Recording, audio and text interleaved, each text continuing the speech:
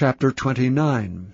Moreover Job continued his parable and said, O that I were as in months past, as in the days when God preserved me, when his candle shined upon my head, and when by his light I walked through darkness. As I was in the days of my youth, when the secret of God was upon my tabernacle, when the Almighty was yet with me, when my children were about me, when I washed my steps with butter, and the rock poured me out rivers of oil, when I went out to the gate through the city, when I prepared my seat in the street. The young men saw me and hid themselves, and the aged arose and stood up. The princes refrained talking, and laid their hand on their mouth. The nobles held their peace, and their tongue cleaved to the roof of their mouth.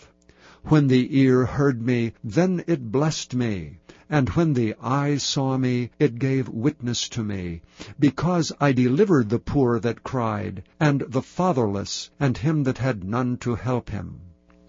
The blessing of him that was ready to perish came upon me, and I caused the widow's heart to sing for joy.